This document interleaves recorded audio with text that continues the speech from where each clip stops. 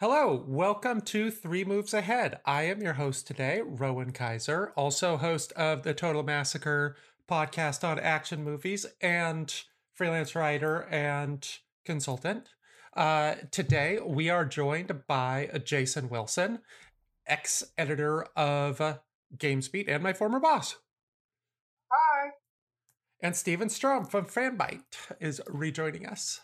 Hello. I think this is actually my third move on Three Moves Ahead. Is that correct? You get a special prize for that. It's called feeling superior to other people.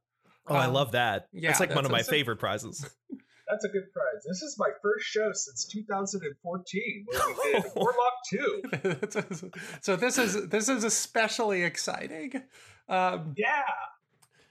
Today we're talking about Darkest Dungeon 2, which just got released in early access. Darkest Dungeon has been a favorite of Three Moves Ahead since it came out, but we never actually did a full show on it. We did a bunch of shows that mentioned it. I think our tactical management show was one of my favorites, where we talked about the sort of burgeoning genre of XCOM and Darkest Dungeon and BattleTech and the like. And we obviously talked about it on like Game of the Year podcasts and End of the Decade podcasts, and referred to it when we talked about Darkest Dungeon likes, but never actually slapped its name on a show. So this is exciting. Wow. We get to talk about everything Darkest Dungeon in a fresh way. Darkest Dungeon 2 is a fairly notably different game than its predecessor. Stephen, would you like to talk us through some of those similarities and differences? You bet, because it's actually funny that you mention bringing this game up during management sim RTS or strategy game type conversations, because most of that is gone in Darkest Dungeon 2. It's true. Completely true. If you remember Darkest Dungeon 1, it was a lot of, you had a little villa that you would run and upgrade your gear, upgrade your little houses, and upgrade your units so that you could bring in progressively stronger teams on dungeon dives.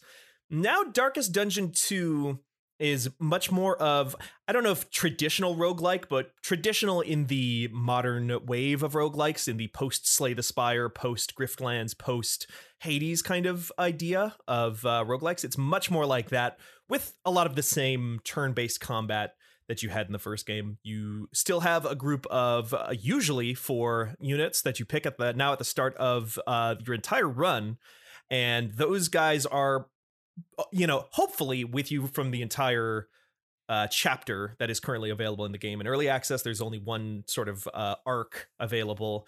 And as you go on through the content that is available right now with this group of 4, you will occasionally enter new biomes, and those biomes are split in, for, again, anybody who's ever played Slay the Spire or its many sort of successors will instantly recognize that it's a map that kind of looks like a flow chart of pick left, pick right. If you go left, there might be a shopkeeper. If you go right, there might be a random battle.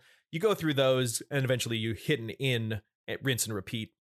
It is also now a 3D game in the sort of Guilty Gear Strive sense of the word, where it's 3D graphics as opposed to the original kind of 2D sprites, flash animation almost of Darkest Dungeon 1, but it is definitely trying to evoke that same exact art styles. But it does look, I would say, pretty nice now.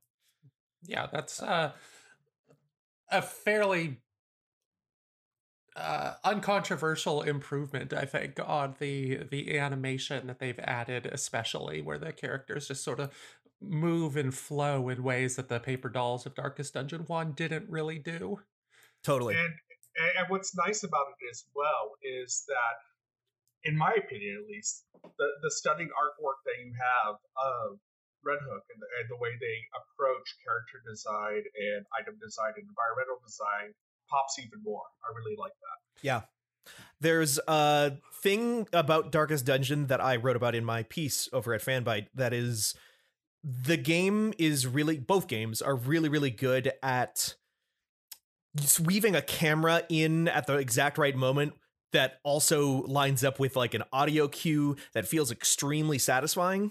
That this game, I think, does even better. They'll now that it's 3D lighting and stuff, they'll literally like turn the lights off and like shine spotlights on the 2 units as they like clash when you use your big mace or whatever.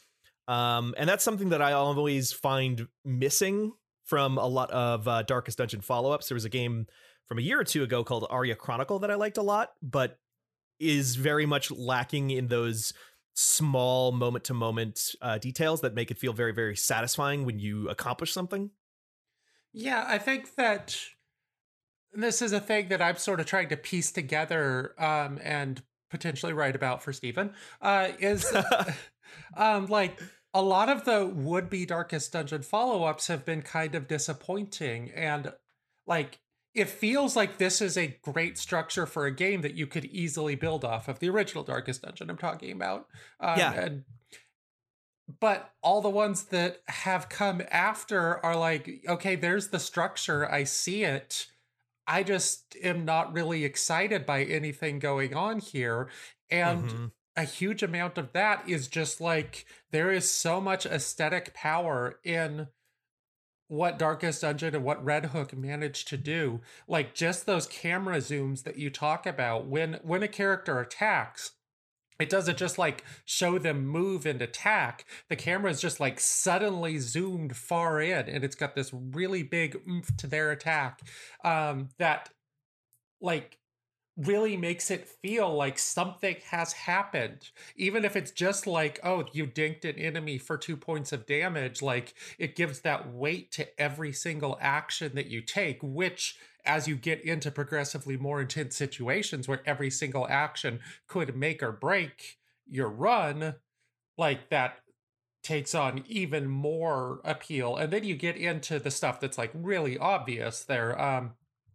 The music is done by Stuart Chatwick, who's a longtime video game composer who also did the PS2 era Prince of Persia soundtracks.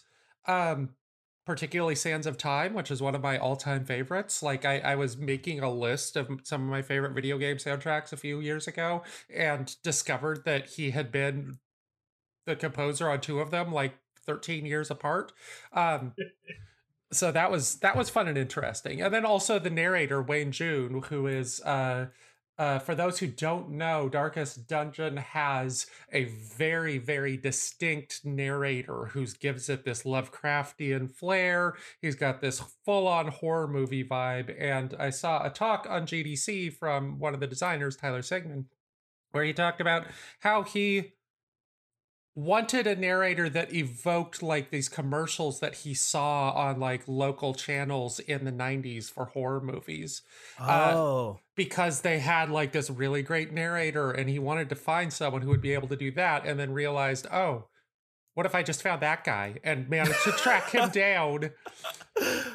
And my God. And went to, built this game up on this Lovecraftian horror and stress and terror, and tie it together by having a voice invoking whatever you're doing in like beautifully overwritten monologues. Now, the thing I've always thought about the voice, and you might know better than me, is I always thought it was playing off of Vincent Price and being a more serious and heavier version of that. Yeah, it's in that vein. It's like finding out that this was a guy who had done commercials for horror movies or whatever, or local access horror, like the Elvira type of introducing the horror movies or whatever. Like, yeah, it's got that kind of commercialized version, but he's being dead serious within the context of the game. Doesn't mean he doesn't have some wry humor, but it's really, really effective for making Darkest Dungeon stand out from literally every other game out there.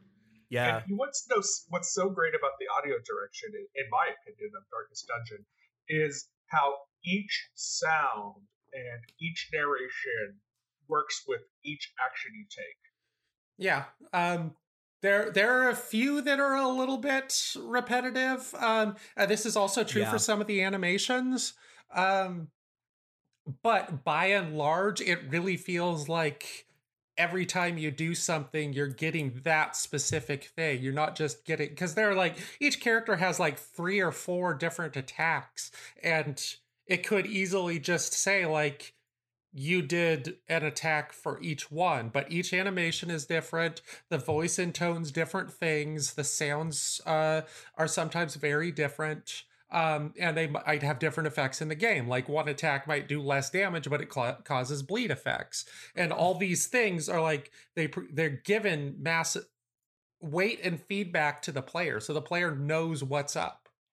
Like if you, Rowan, were to play for me right now the sound of a blight proc going off in this game, I would instantly know what it is, and I would instantly be able to tell it apart from the sound of a bleed proc going off. They're very similar. They're both like very like kind of like squishy sounds, but they are unique and different and satisfying in their own way, where it's just like, yeah, that guy with 25 health, he's going to be losing 2 every turn, and that's going to set me up to win this fight in 5 turns, or at least I hope so, because if I don't, I get jack shit.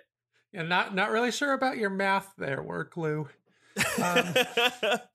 But, we could talk about some of the combat decisions that you make in a bit. The other thing is that, like, these animations that they've done with these models are really good. When I unlocked the Hellion, which is a class returning from Darkest Dungeon 1, it's a lady barbarian type. And it's the first unlock in this game. I just like put her in the front row of my party and would click on like her Wicked Slice, which is her just kind of generic attack, and she like raise her halberd above her head in a very smooth way and like look really tense that way. And then I'd click on the Iron Swan, which is a specific attack where if she's in the very front row, she can attack an enemy in the very back row with a direct melee attack, which pretty much no one else can do because that's what front rows and back rows are for. And then she like pulls the halberd down and back behind her, like she's gonna like run up and sweep it up at him, which is what the attack does. And I would just click back and forth between those and marvel at like how smooth the transitions between them were. Yeah, it's funny because when you talk about the halberd attack, the first time I saw that, I said, oh my gosh, this is how I always pictured my character using a halberd in D&D. Yeah. Oh, sure.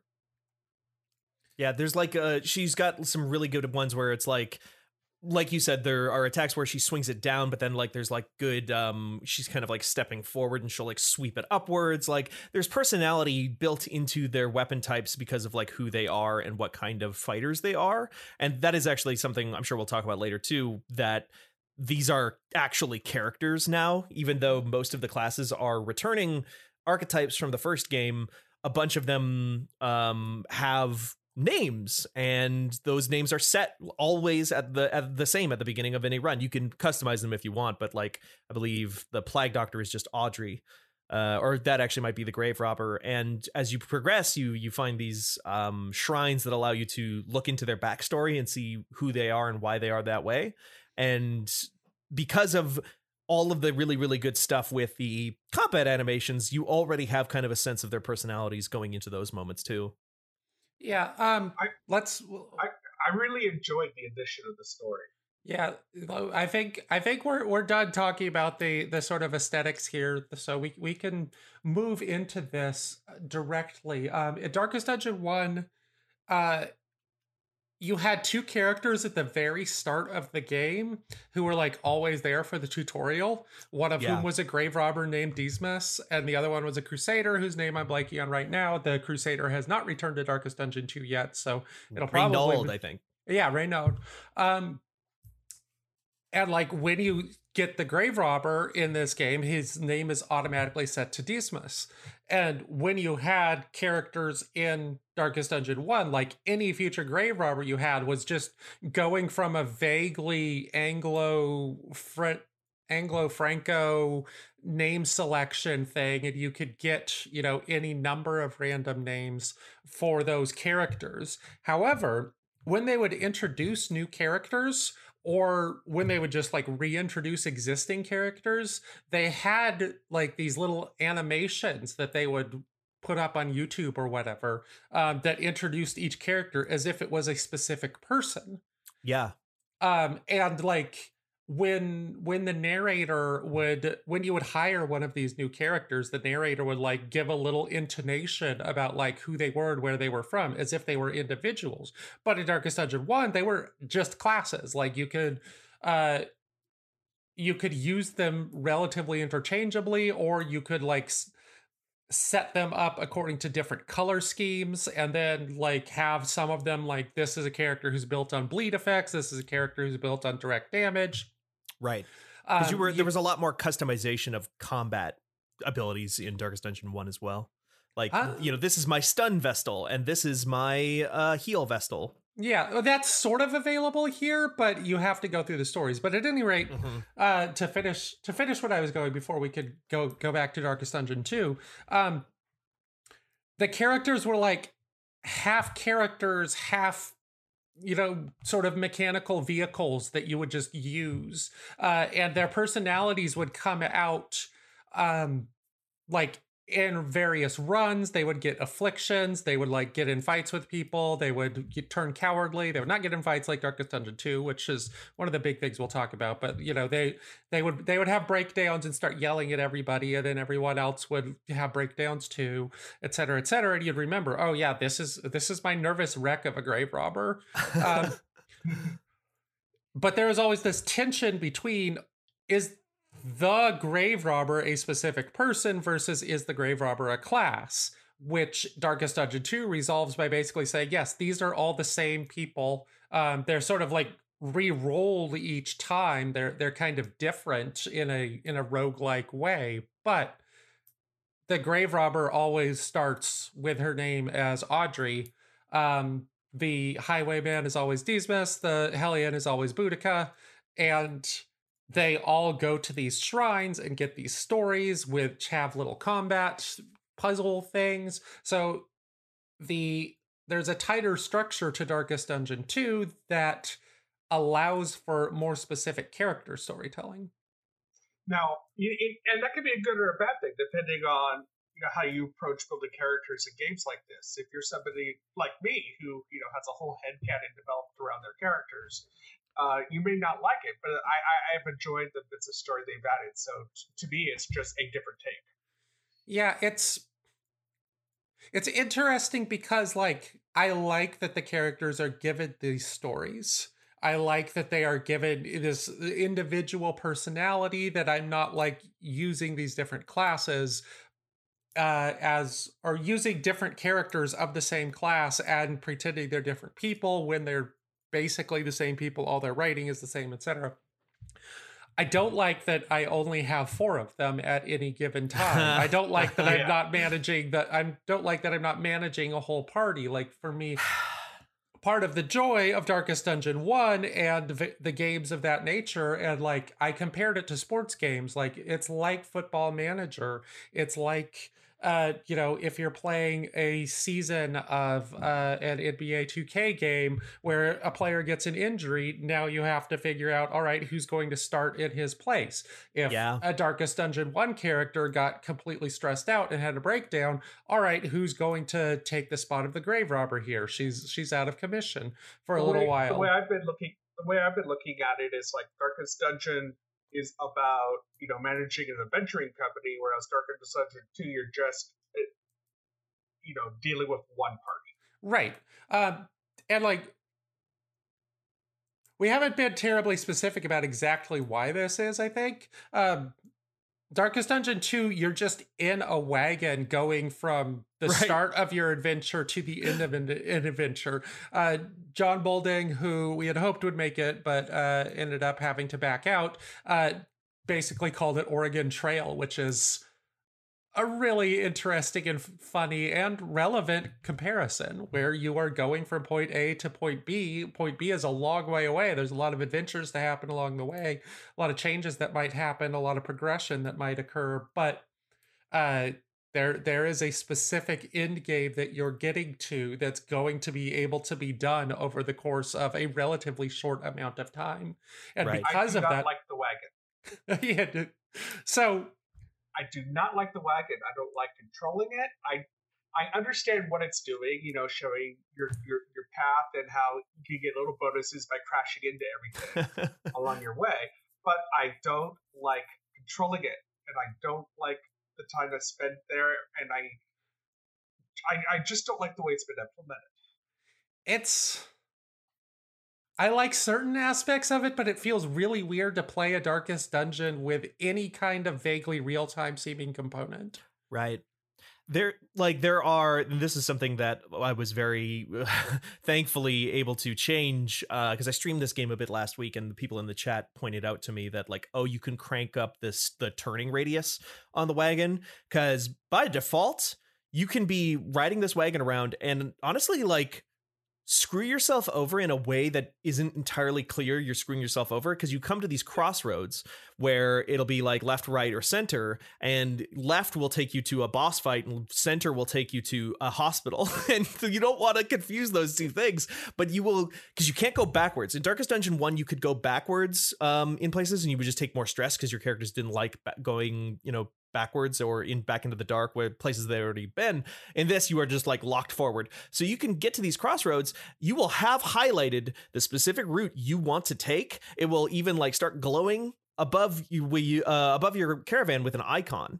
And the game's animation will be locked in such a way that like, no, we're actually going to take you to the left and you have to fight a fight now that you didn't want to do because you just weren't quick enough with the keyboard, or your reaction time of realizing, oh, I'm about to hit a crossroad was not too quick. And that's not going to be a huge issue 99% of the time, but if you're not paying full attention, which you aren't always in a turn-based game, you can screw yourself over.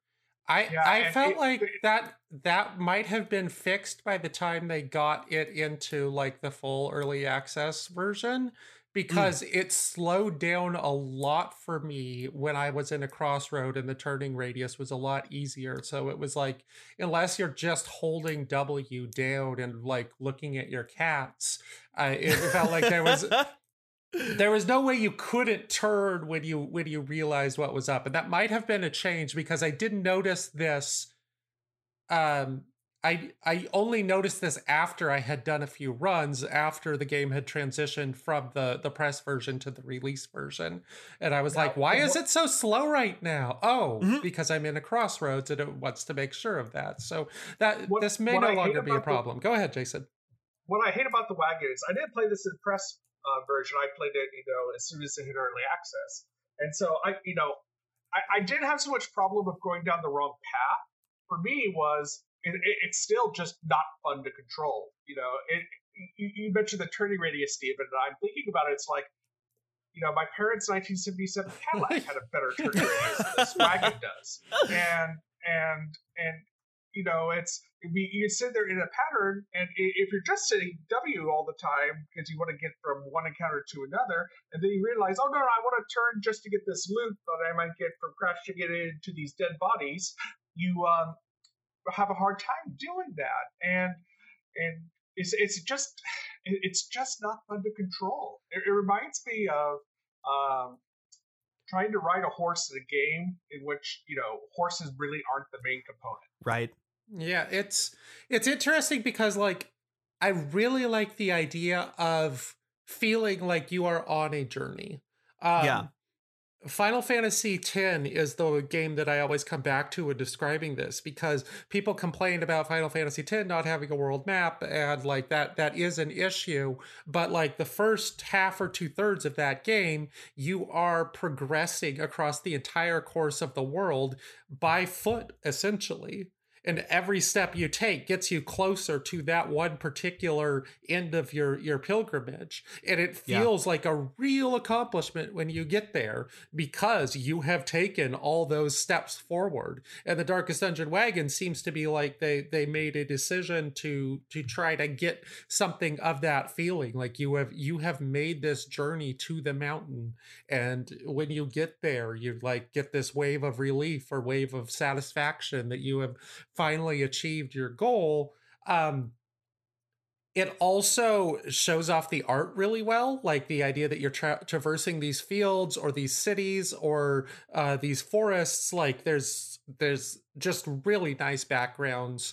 The whole thing, like, I don't know, I dig the art style of this game at every level. I think they did a wonderful job of conveying that. But as Jason says, it's also just not an especially fun thing to do. It's like, it's not quite a mini game because it's a pretty significant chunk of the game, but it feels like it's kind of a mini game that's imposed on what is otherwise a turn-based tactics game. The when they first announced this thing, Darkest Dungeon 2, the idea of, oh, you're not just going into one area over and over. Yeah, Darkest Dungeon 1 had more than one area, but it was like basically you started from one location and then just would go into dungeons that had slightly different enemy types. The idea of going across the world and like, oh, the weird chaos and the darkness of the Darkest Dungeon is spreading across the planet, so you aren't safe enough to just like go in and try to seal the gates of oblivion or whatever. You have to go out and go do stuff. And it's like, you'll have your own caravan. I was like, oh hell yeah, I'll have my own caravan and I'll be upgrading that the way that I would upgrade the base back at home in Darkest Dungeon 1. And so, like, in theory, I was actually like way into the idea of the thing. And to your point too, Rowan, I think it does look amazing and does give this idea of the creeping darkness and this, like, the ways in which the world is falling apart at the seams, because you will go into a town that is just on fire because there's these weird fire cultist zombies who are just burning through different locations that were once big parts of what, you know, a civilization that you never get to really see in the first Darkest Dungeon outside of that little town. Or you'll be going through like a forest and it's full of these suits of armor that are basically being puppeted by plants because they've killed knights that tried to go into the forest and stop them, and they've filled those suits of armor to become like weird plant zombies and stuff like that. And so again, in theory, I really like a lot of these ideas, but it just feels a little half-baked in a way that is just... I think it all comes really back down to the fact that it's all run-based, because the journey element... One of the things that makes the journey in Final Fantasy X feel good is you are making a team, you're collecting a party. It's like, oh, Riku's on the team now. Lulu has decided to join. I've got Kimari. Oh, we're going to get a better sword. We're going to go into this like one location and get dodge lightning bolts 100 times, but I'm going to get this awesome weapon.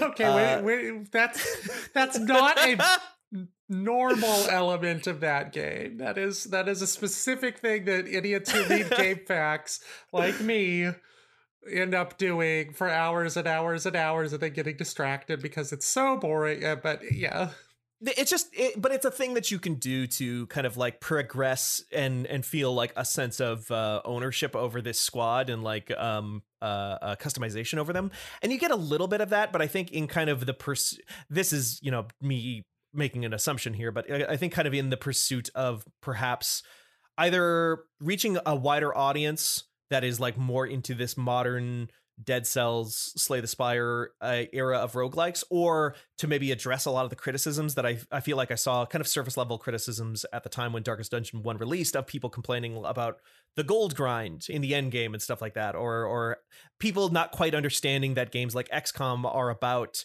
the football manager sort of thing that you were talking about before, where it's like you have a star player and that star player is going to take your team over the finish line, and then the rookies are going to learn so much from them, and maybe you have to cut a couple people along the way. That's just how it goes sometimes. Maybe people get injured.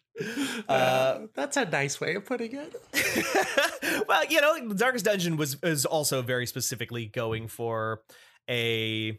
like that was part of the tone of that game, right? It was like over time, this game is going to wear you down as a person, where you start to look at these disposable units as disposable to a certain degree. And you'll have to, you know, contend with that as much as you want. Yeah, I think like it's also just that Darkest Dungeon 1 was incredibly long. Like you sort of said this, but I'll just say it. Like, I've never finished it. I haven't played on the Radiant mode. I've gotten into the Darkest Dungeon, but like it's just, yeah, there's just so much of it, and I'm not sure the end game is like actually more exciting than the rest of the game. It doesn't like strongly appeal to me. Just like going through all the dungeons until I no longer feel like satisfied with it. Mm-hmm. As long as I'm still feeling some kind of progression is mostly the way that I have played it. But yeah, it's 100-hour campaign. The Radiant campaign is significantly less, but still, it's a notable thing. Whereas this campaign is designed to be played in about 5 hours, and like, I think there's a third option of the ones that you mentioned for why they made it this way, and the third option is simply that like this gives it a reason to exist. Like when I first heard that Darkest Dungeon 2 was coming out, I was like, I don't know that there's a reason for this game to have had a sequel. Like this is a singular experience in a way that just like trying to do it again would feel mostly irrelevant.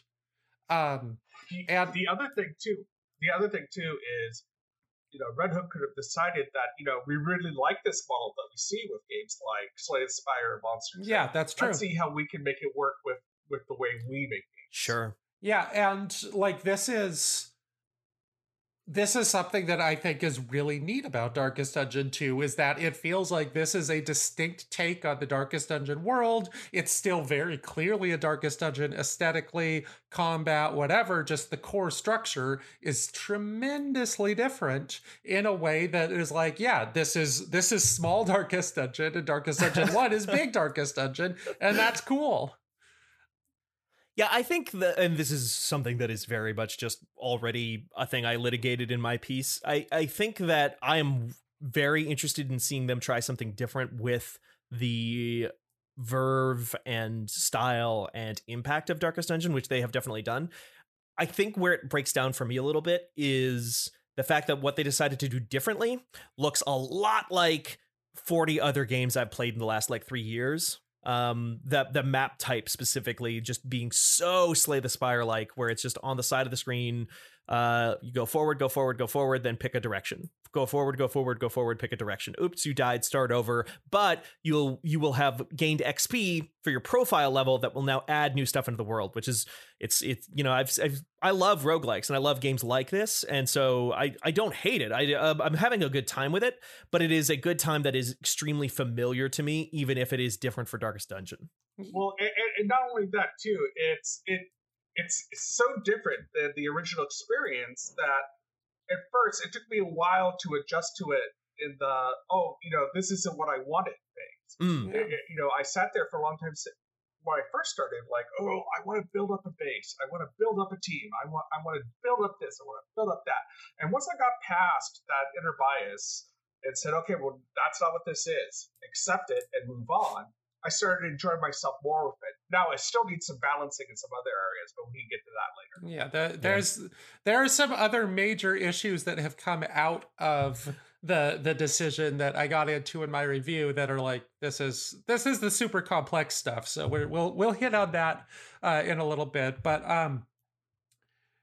I feel like I've just completely blanked out. What was I going to say? Well, I want to go back to the wagon for one thing that I do like. And you're talking about going through and experiencing the world and seeing sights, but the characters also, engaging in conversation based on their relationships to one another. And I liked that part. Mm-hmm.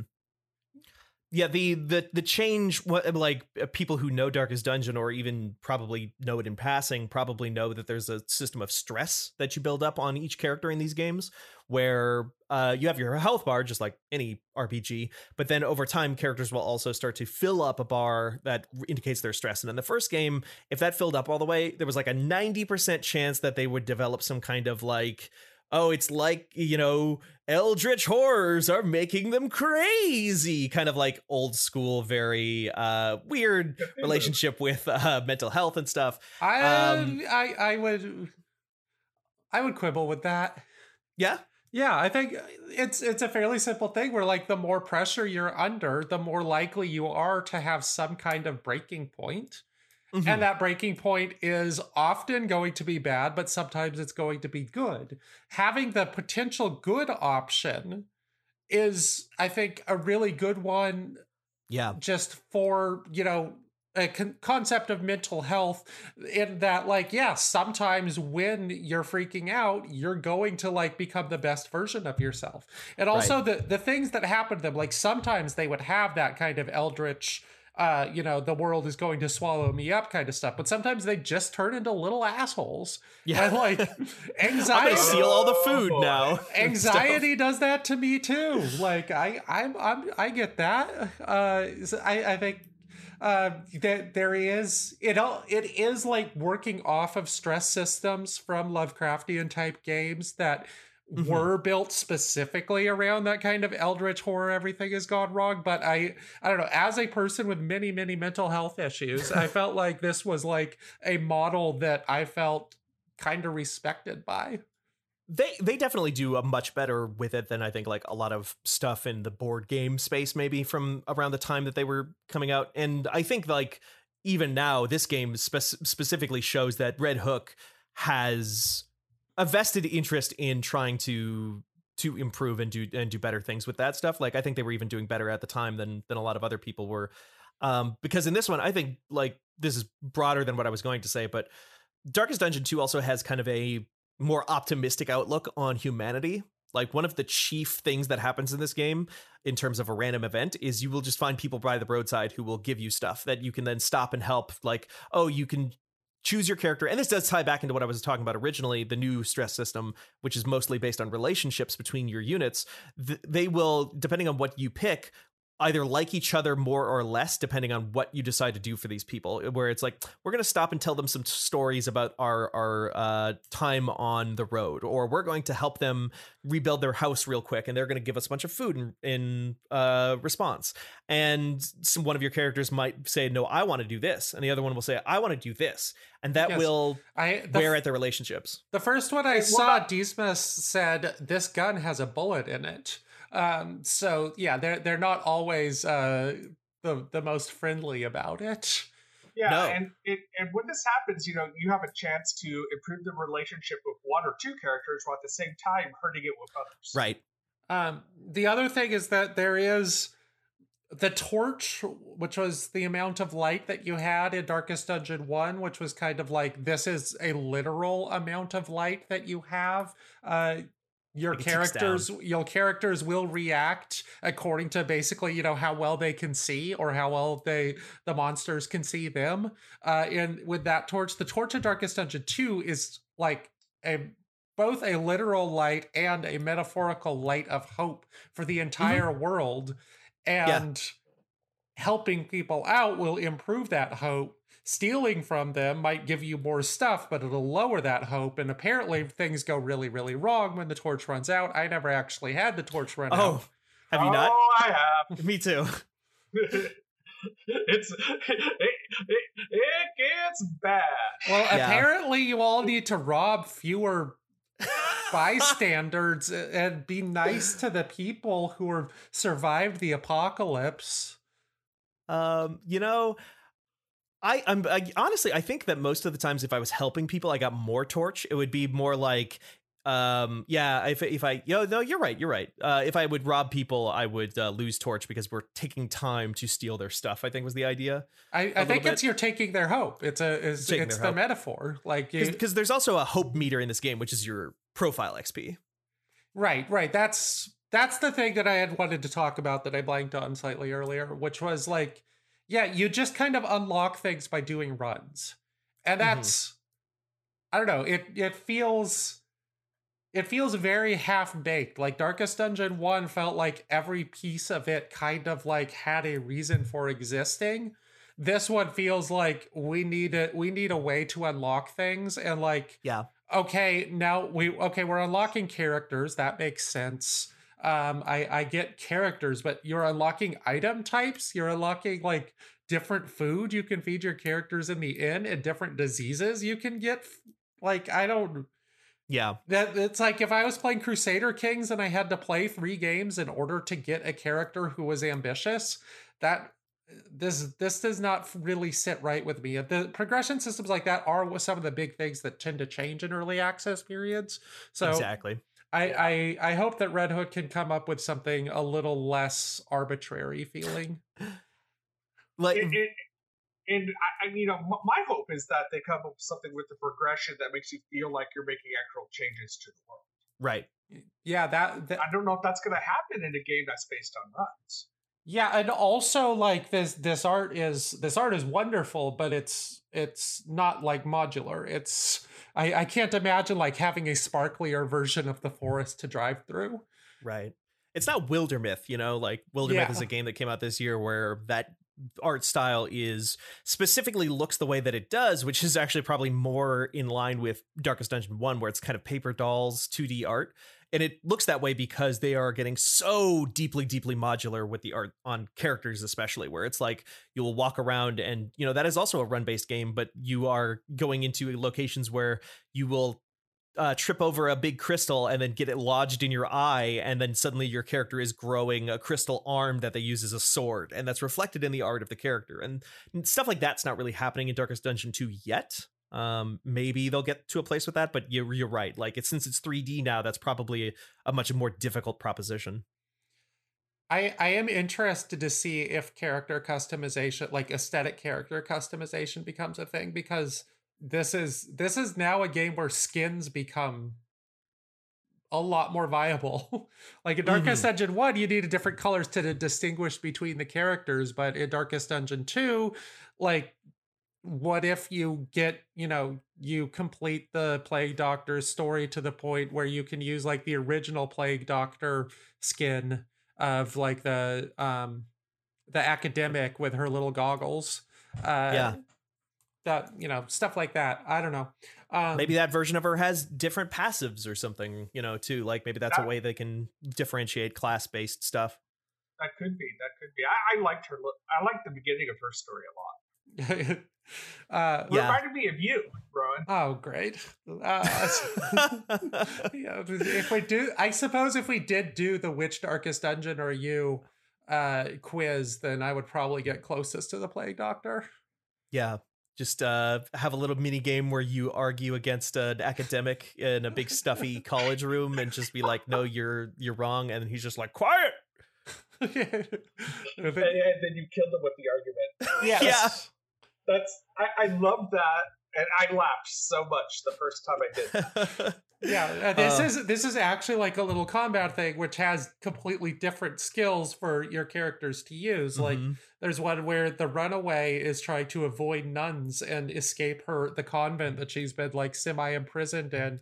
And like you hide behind statues. If the nun catches you, your stress goes up. There's a lot of like, some of them take too long. Like that one took me like 5 minutes for just like one thing to do.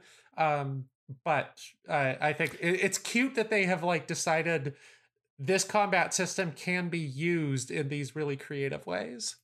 I'm such a sucker for that, of like using every part of the beast kind of thing in games where, especially turn-based games. Like, well, it's a weird pull, but Grand Blue Fantasy, it's a mobile gacha game, is also an example of a game where it's just like they've been doing it for so long that they know the exact limitations of what they can do with their UI and stuff, to just like, actually, we can do something really cool and wild here that is not necessarily fourth wall breaking. I would say it's more interesting than that in this game. But like the idea of positions, like you were saying earlier with like the Iron Swan attack and stuff, that's a move you can only use on somebody in the back row on the enemy team when you are in the front row on your team. And as the Grave Robber, there's a whole thing where her thing is she's trying to poison her lout of a husband who sucks because she wants his inheritance so bad. So she is like sneaking forward, trying to get to the front row using abilities while he's like berating her and yelling at her. And that like makes her, like, to reduce stress, you have to cower, which sends you back a few rows. But if you get all the way to the back, you can poison his drink and kill him, which is such a cool little story beat. And like more stuff like that. More in general, this is something that they will absolutely add over early access, I'm sure. Just more variety in stuff that can happen. Like the amount of times where right now, basically what you do is you get into a random encounter, you get into a cultist encounter, you find some people by the side of the road. And that's 90% of what you do in this game. And then until you get to the end, and then you start the next path. Yeah, which is just more of the same, but in a different biome usually. And I'm almost certain that they'll add more variety in that. And I do think to a certain degree, I'm just kind of spoiled off of Wildermyth right now. And Wildermyth is probably my game of the year, so Yeah, same. Jason, have you played that? Yeah. Okay, good. That seems like an extremely Jason game. It is, and I really enjoy it. I haven't even thought about doing like Game of the Year since right now I'm not working anymore. Yeah, congratulations. So it's really nice not to have to think about that. It's just enjoy things for what they are. That's true. It did come out this year, and it was really good. So that's the main thing I'm saying. Check out Wildermyth if you're into storytelling RPG type of things. But I think this is a good time to talk about stress of relationships. Yeah, this is the big thing about Darkest Dungeon 2. Like even more than the idea of the road trip, the idea that you are managing a group of characters' relationships with each other as opposed to managing essentially their relationship, an individual's relationship with the world.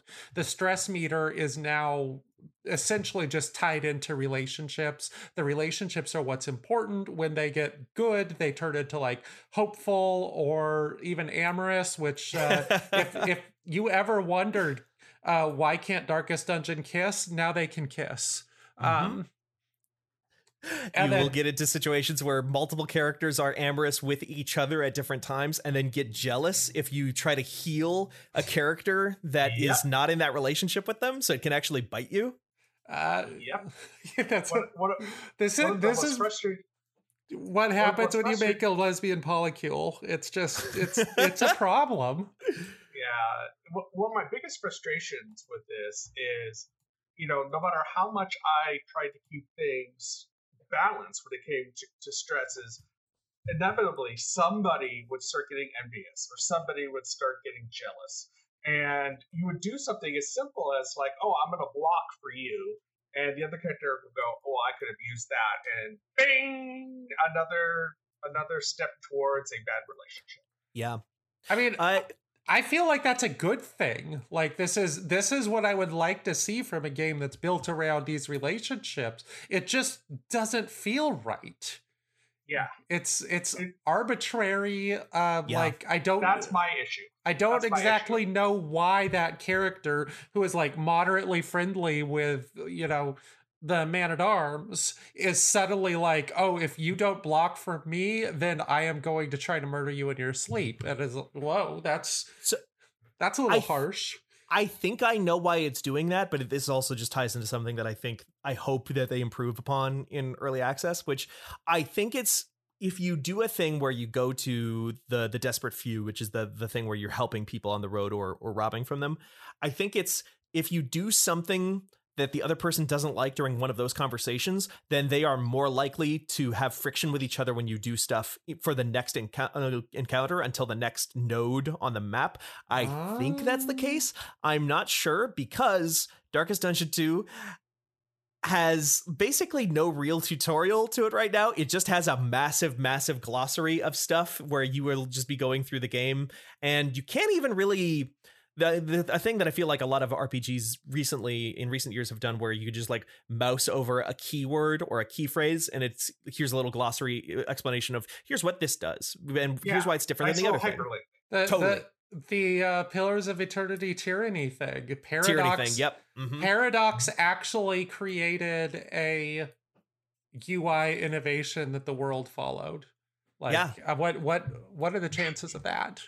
And Darkest Dungeon 2 needs that so bad, because right now all you could do is shit will just happen in the middle of a fight, and you just have to gotta hit escape, go to my Civilizationpedia or whatever, and just mouse through this endless list of things like key phrases and terms, and just hope I find the one I'm specifically looking for.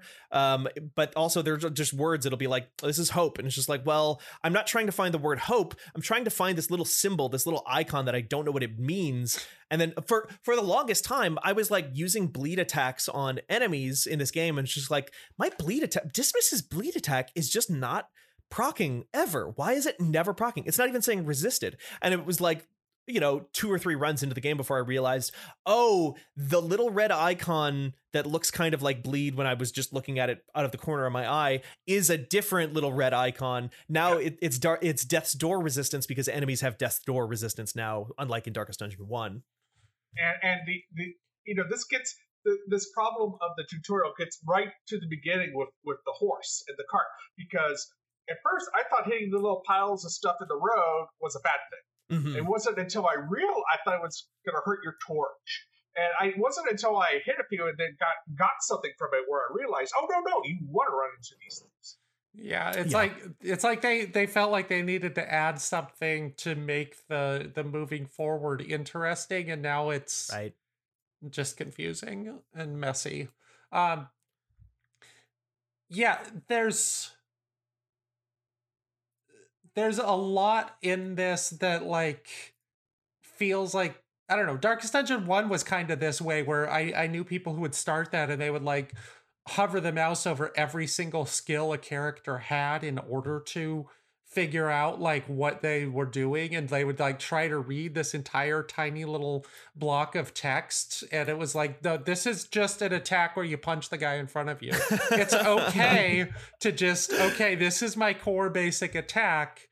And the Darkest Dungeon 2, I feel like, has kind of increased the number of specific little things. There's like a combo attack thing where you can use certain attacks that will make other characters vulnerable to combos. And that's like a really interesting thing, but it's complicated to figure out how and where it's done and when you can combine characters to do it.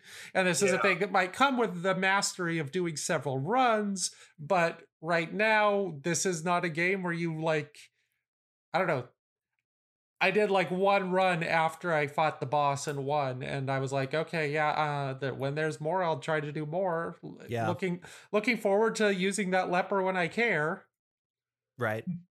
The combo thing is actually a very specific example of, and maybe this is something, I don't have all the characters unlocked yet. I think I've got the Runaway is the most recent one I have unlocked, which is the only new character class to Darkest Dungeon 2 also. And she rules. Big Runaway fan. Yeah, she's awesome. She has like a big burning brand that she uses as her weapon. She kind of like looks like the hoarder lady from Labyrinth, where she's just got this like big satchel full of everything she could ever possibly want. She's cool. But right now, this is not a thing about the Runaway, but it's just like the combo system specifically feels either like it needs some balance work, or it's another victim of the tutorialization not being super robust, because there are like 30 different moves where when you upgrade them, every move in the game right now can be upgraded exactly one time. And usually these are upgrades that are like very, very big, where the Grave Robber has a move that in the first Darkest Dungeon would hit 2 enemies at range and then also reduce their resistance to poison and bleeding. Now it just hits 2 enemies, but when you upgrade it, it gets more stuff. And so you get all these different abilities where it's like, oh, if you combo off of this ability, it does more damage. If you combo off of this ability, the enemy can't dodge it. If you combo off of this ability, and then while I've seen like 30 moves like that, I've only seen like 2 that actually cause the combo to trigger in the first place, where it's just like, how am I supposed to actually get these moves to work? Do I need to be waiting? Like, is the leper, is the jester going to be the one that is like my combo builder or whatever? Because everybody can use this, but nobody can actually make it trigger because nobody can mark anything yet. Yeah, there's those additions, those upgrades to each skill are really, really important to the game. And this goes back to the stress, because like when John and I started playing it and we're talking about it in the 3 Moves Ahead Discord, he's like, oh, I figured out how to manage stress. You upgrade the Plague Doctor's ounce of prevention at the first inn, and then like if I upgraded ounce of prevention and used it every time I could, stress was easy to manage. If I didn't, stress was actually still easy to manage, but that's a conversation for a different time. Stress was not easy to manage. I had to deal with it. But like, you don't you don't know that upgrading that particular skill will do that particular thing unless you happen to hover the mouse over that particular skill. And each character has 5 skills or more, depending on how many of the shrines that you go to their backstory, which unlock more skills as you do this. Yeah. So, like, there's no easy way to see which skills can I get that will start combos, which skills can I get that will finish combos, which skills can I get that will increase bleed, which skills can I get that will decrease stress, which skills are just going to be the most powerful to whack someone in the head with. Like, it's a thing that has to be developed through repetition and memorization and so on, and that's how the original Darkest Dungeon kind of worked, and like it was fair for that because that was a game that was kind of unfair. But in a run-based game where each run is super short, I'm not sure it really works so well for this one, because like if I can't figure out how to make the Jester work, I just may not use the Jester ever again, except in like, you know, mild cases of curiosity. Yeah. And the other thing I'm really curious about with this is, you know, was there some sort of milestone inside the studio? Is like, we have to get early access sales by now, and we just can't get those tutorial things ready because we prioritize gameplay, or if it's just not going to be it. Yeah, I mean, I think that Red Hook did a really good job with feedback, or a really good job ignoring feedback, depending on your perspective. The first Darkest Dungeon was like the model for how early access should work. It was a game that was very playable and very interesting and very obviously incomplete, but still entertaining when it came out. And then like had significant improvements in most of the ways that it needed to be improved until release. And release was the version that was like, yes, this is the full flowering of that potential that I saw in the early access version, that I loved all these parts of it. So Darkest Dungeon 2, I feel like, you know, Red Hook is a company that is very likely to hear shows like this and you know, figure out that because of the different structure of their game, maybe it's more important that they have some kind of guide that helps people go to the right skills to upgrade for what they want to do. Also, if you're listening, Tyler, please put a brightness slider in. I had to turn off all the fucking lights in order to see anything in this game. I mean, I could have turned up my monitor, but I don't need to turn up my monitor for anything else. Brightness slider. Oh my God. Also, let me tell you about the magic of blackout curtains that I inherited when I bought this new house this year. It has made my life better in innumerable ways. I can imagine. Now, I do want to talk about one aspect of the relationship stress that I really enjoy. Oh, no, we're doing all relationships from now on. We have covered everything else. We're tying this together. So it reminds me of so many tabletop groups I've played with over the years.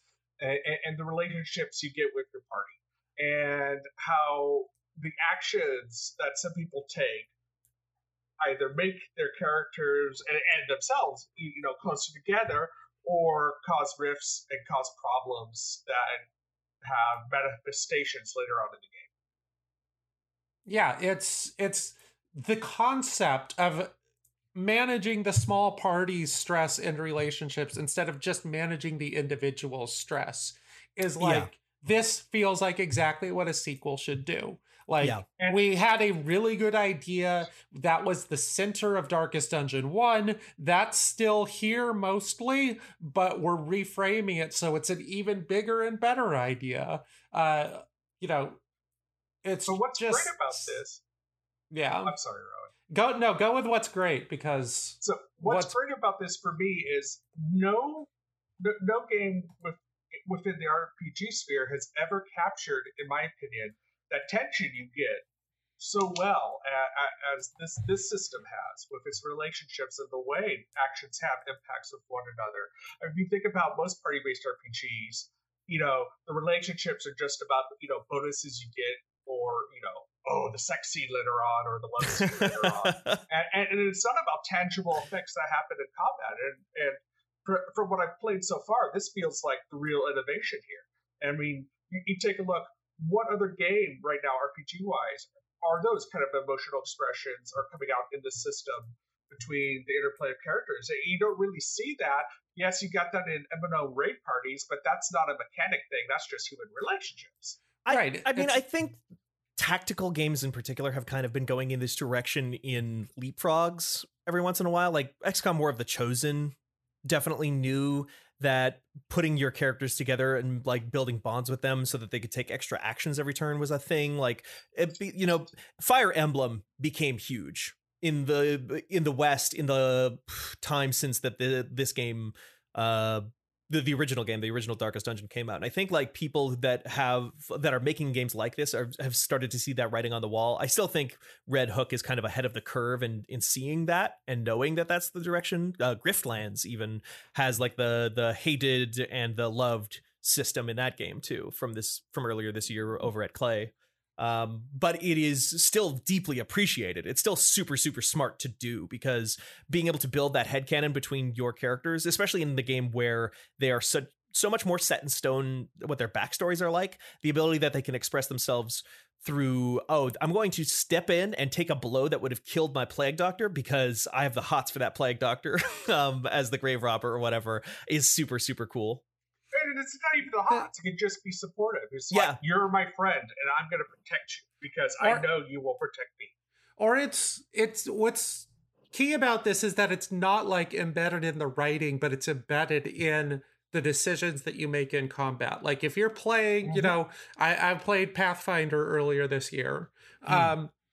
That game does a really good job of actually having your characters like argue with one another about the choices you make. It has really good characters in terms of they're making decisions that like you as the player might just find intolerable. Like, no, you have to get out of my party. I hate you.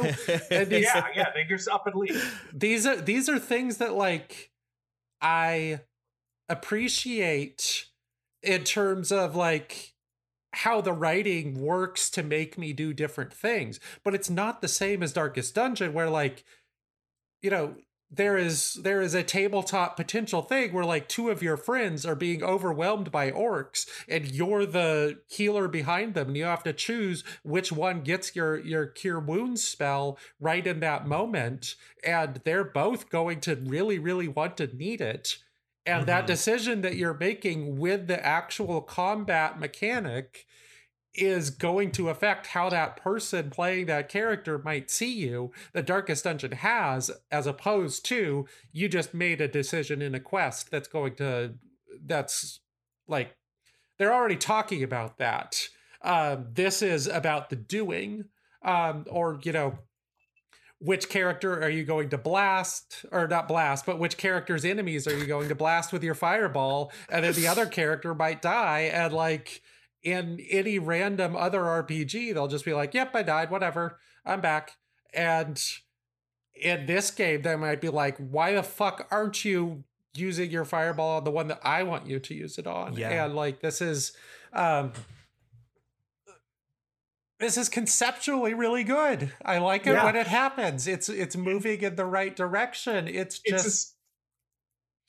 especially satisfying, depending on your point of view, when say you've got your plague doctor and they're having a horrible relationship with your mercenary, and they hate each other and they're envious, and you try to do something in combat to help that mercenary, and that mercenary won't take it.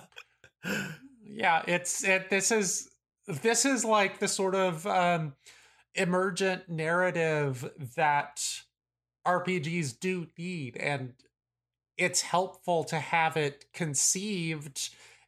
It just might not be helpful for this game in its current state. Yeah. So it needs more. I think this is just a thing with this game is it's in very early access, right? Like, yes, there's only one chapter and there's a placeholder on the main menu for like 5. So I assume at a certain point they will get more in depth on the relationships and the relation. Because right now, one of my things with the relationships is they don't feel different enough, or I'm not able to tell how different they are. Like, what is the difference between when a character is amorous for another character versus when a character is respectful of another character? Like, what buffs are they giving to each other? Are they different? Is it just a random positive? I want it to be like, okay, if these characters have an uneasy alliance or whatever, then in those cases they will throw out like a little heal for somebody here and there. Or if they're in this other relationship, they'll block attacks. But that doesn't necessarily mean that they'll do this other thing. Like, and more explanations of how those things, because I think that stuff is in there to a certain degree, but it's just not explained. And I don't think there's a ton of variety yet. But I have utmost faith that Red Hook of all developers will add more stuff over the course of early access. Like, that's, I think, goes without saying, basically. Yeah. But yeah, that's a thing that definitely would help. I think that there are some major balance issues that could be worked on in early access. Like I said, when John told me about the Plague Doctor thing, I was like, okay, I can manage stress. But then, after doing a run, doing pretty well, not having too much stress, but still dying, I was like, all right, what if I take my 5 characters that don't heal and don't have that stress relief? Although it turns out the Man-at-Arms does kind of have one, but I only discovered that like 3 runs later. But I just took like the 4 characters that weren't the Plague Doctor that I had available at the time and was like, all right, let's roll. And I like managed to get through the first boss fight for the first time. And what was happening was they were all stressed out. They all hated each other. They all had consistent meltdowns. The meltdowns lowered their health. And then I would do just enough, or they would have like self heals for when they were almost dead, or they would have just enough items that, like, as long as I didn't have them at death's door, the damage that I was doing could just blast through whatever stress problems I was having. Like, sure, there were 3 meltdowns every boss fight, but I still beat the boss. It doesn't. Meltdowns are hard to survive too. They're not hard to survive because the characters don't die when they're at 0 hit points. The characters only die when they're at 0 hit points, take a hit, and then the random number generator decides that, yes, this time they're actually going to die. So you can that just happens to me a lot. You can just fight through at 10% health pretty much indefinitely until you start getting bosses that really do like double hits and so on. That I didn't finish the campaign with that particular run. I think eventually I did have somebody die and I wasn't close enough to the end to get a replacement. But like, this kind of goes to a bigger issue, which is that stress now is entirely contained within the relationship system. When you have a character who gets a stress meltdown, all that does is it gives them the damage I mentioned, and it damages their relationship with every other character. When those characters get those damaged relationships, it doesn't really stop them from doing things, except maybe if they're interacting directly with that other character. It just means that everyone's kind of grumpy, and I found that was okay. It might not have been the world's most fun road trip, but I wasn't there to make friends. I was there to kill monsters. And like, it's partially that it's hard to see the relationships because it is a web of 4 characters, each with their own relationships, which ends up adding to 6 different dimensions. Instead of just like 4 individual dimensions of the stress. But it's also that because there are so many different places that things can fall apart, that those things that fall apart aren't that important. It seems like it should be more important. In Darkest Dungeon 1, having a character who had a stress meltdown was basically the end of a run. unless you were like, oh, I think I can make this, or you didn't actually care about that party that much, or whatever. You had to make these hard decisions about what you do when those characters have the meltdown. Darkest Dungeon 2, you just press forward. There's nothing else you can do. I think the way that they intend currently to balance that out is with more attrition, with the idea that you are using this one squad. You can replace dead party members at an inn if you have new party members unlocked. But if you're like, if Audrey dies, you can't go and get another grave robber. It's like the next time you get to an inn, you can hire Boudica and stuff like that. But mostly you are at the whims of a really, really, really what they want, I think, to be really, really tough attrition, because you will take hits. You don't necessarily heal to full when you hit a new inn. But generally speaking, especially since inventory space is so limited on the wagon, I'm just constantly using any item. Like, I'm just like, which is maybe a smart way to force me and other players who are the perennial, I'm going to hold on to 99 of potions because maybe I'll need them for the final boss type players. I'm constantly just like eating slime mold and popping anti-bleed drugs and stuff like that in this game, in a way where it's just like, I'm not really at low health that often. The only time I get into really dire straits in this game is if I've taken a bunch of damage and I'm about to go fight the cultists, which in this game right now they seem like at least in this first chapter, maybe it changes over the course of early access, but in this main chapter, they seem to be the main villains. So you will fight them as kind of like mini bosses at the end of most areas. If those cultists show up and I'm in low health, I'm usually in really, really dire straits, because the cultists just get they've replaced in Darkest Dungeon 2. There's no longer a concept of, in the older sense, like a mischance on hits or blocking necessarily, where it'd be like, this character has a 25% dodge, so that means you'll theoretically miss 1/4 of all your attacks. Instead now, and I actually really like this combat change, it's like Battletech actually, where if they use an ability that gives them like a dodge token, they cash that dodge token in every time that you try to hit them. So there's a 50% chance, but then that dodge token is away. So you know that you are going to have a chance to miss this person at this particular point, and you can adjust accordingly. The dual dagger move that the grave robber has is great for that, because it does nothing. It does like very, very low damage, but it hits 2 enemies. So if you line it up so that it's going to hit 2 enemies with dodge tokens, you can remove 2 in one stroke, which is great. But but overall, like the attrition is just not there, because you are getting so many items, you're using them constantly because you don't have room for them, and I'm not feeling it. Well, they also don't. The items also don't take time to use. Like you get one action of a skill per turn, but you can also use an item. Nothing else in the game is like that. You just have the ability to toss in an item in every action. So if you have the healing items, there's literally nothing stopping you from using them.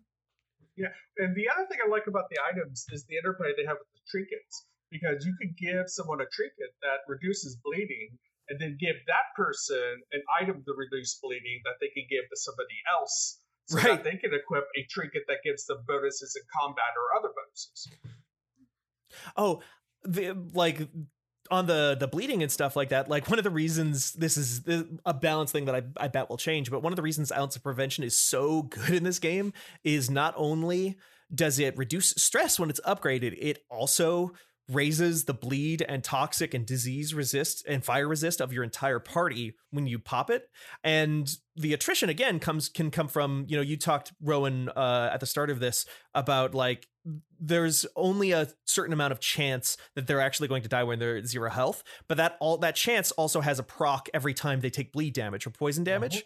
And if you just use Ounce of Prevention at the start of every fight, that's very, very rarely happening. And in a way that is like, in the first Darkest Dungeon, the Vestal, which was just this healing nun, was so good that if you weren't taking a Vestal with you, it was because you were intentionally telling yourself, I want to try and do a run without the Vestal and try something different. In the early game, the Vestal became only moderately useful in the second batch of dungeons, and she was actively like the worst character in the game in the last batch of dungeons.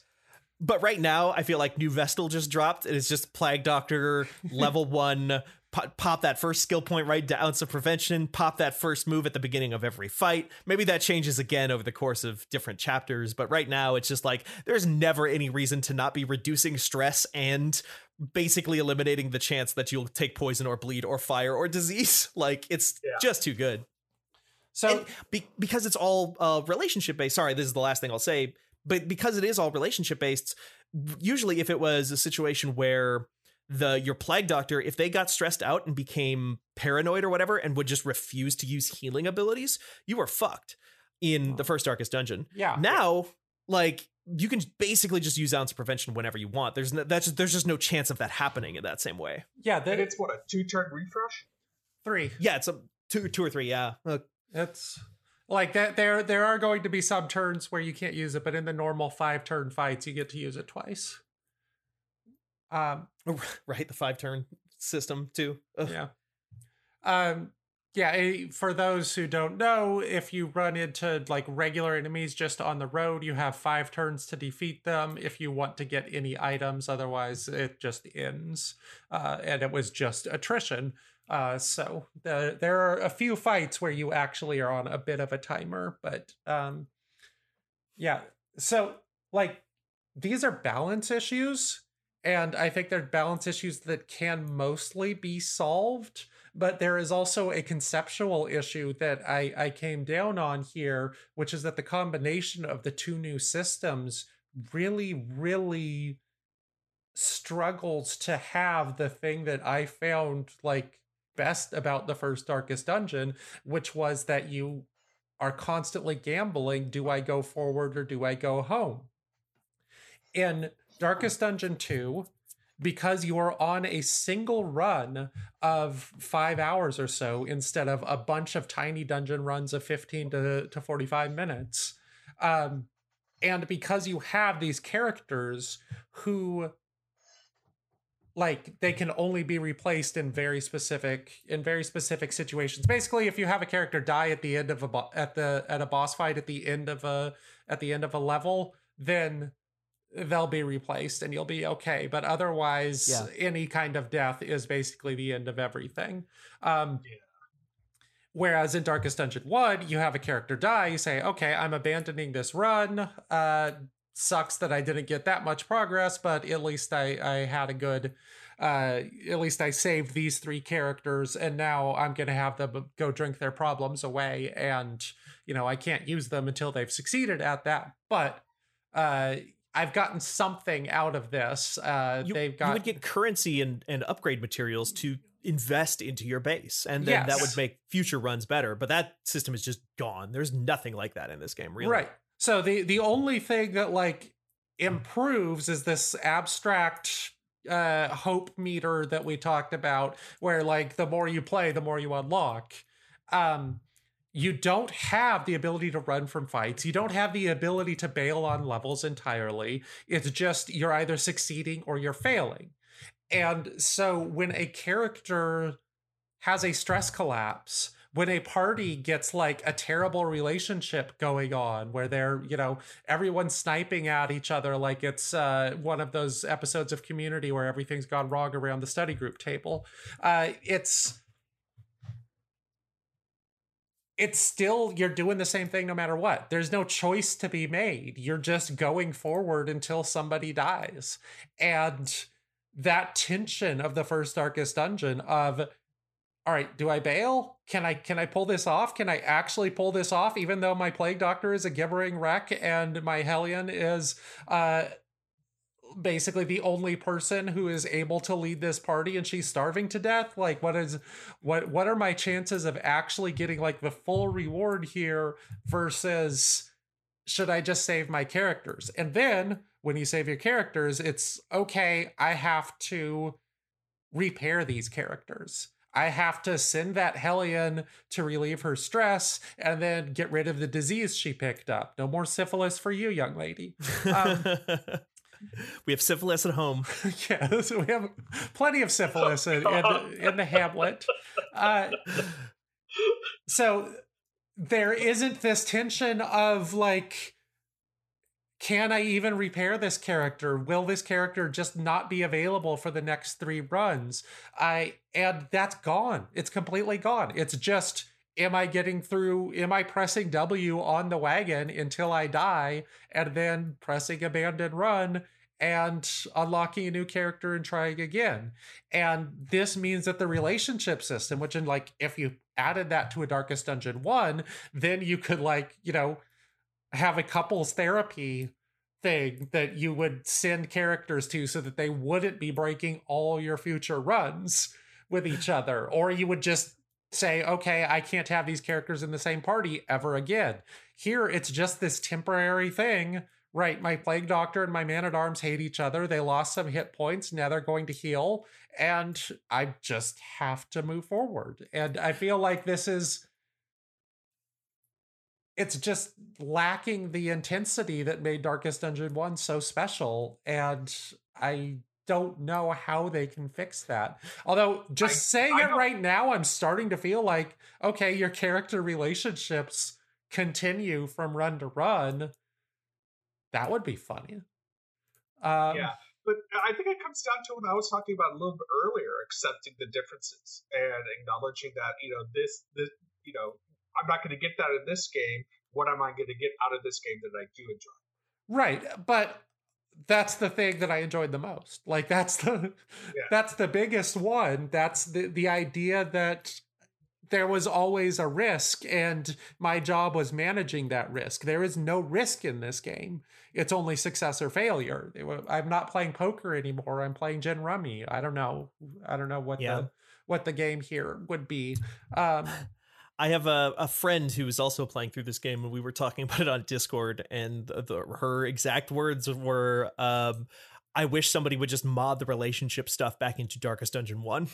Like, because somebody will. Yeah, absolutely, right? Like, or somebody else. Like, I feel like we have to be on the cusp of somebody else seeing the potential in making Darkest Dungeon 1 work, like making a true successor, or even just a really good copycat of that first game again. And maybe you can incorporate some elements from the best of both worlds, right?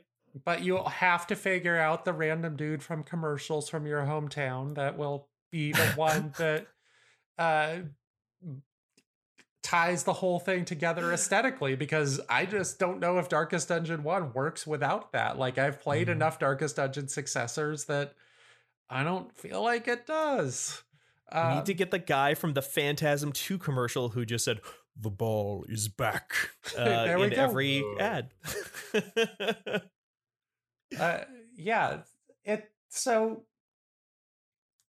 I guess that's my question to you, Rowan, is what you've played so far, bearing in mind this is very early access and it's a small slice of the game. Is there enough here to keep you going back, or is it going to be one of those where it's like, okay, well, I'll play it again in 5 months when they add some more stuff?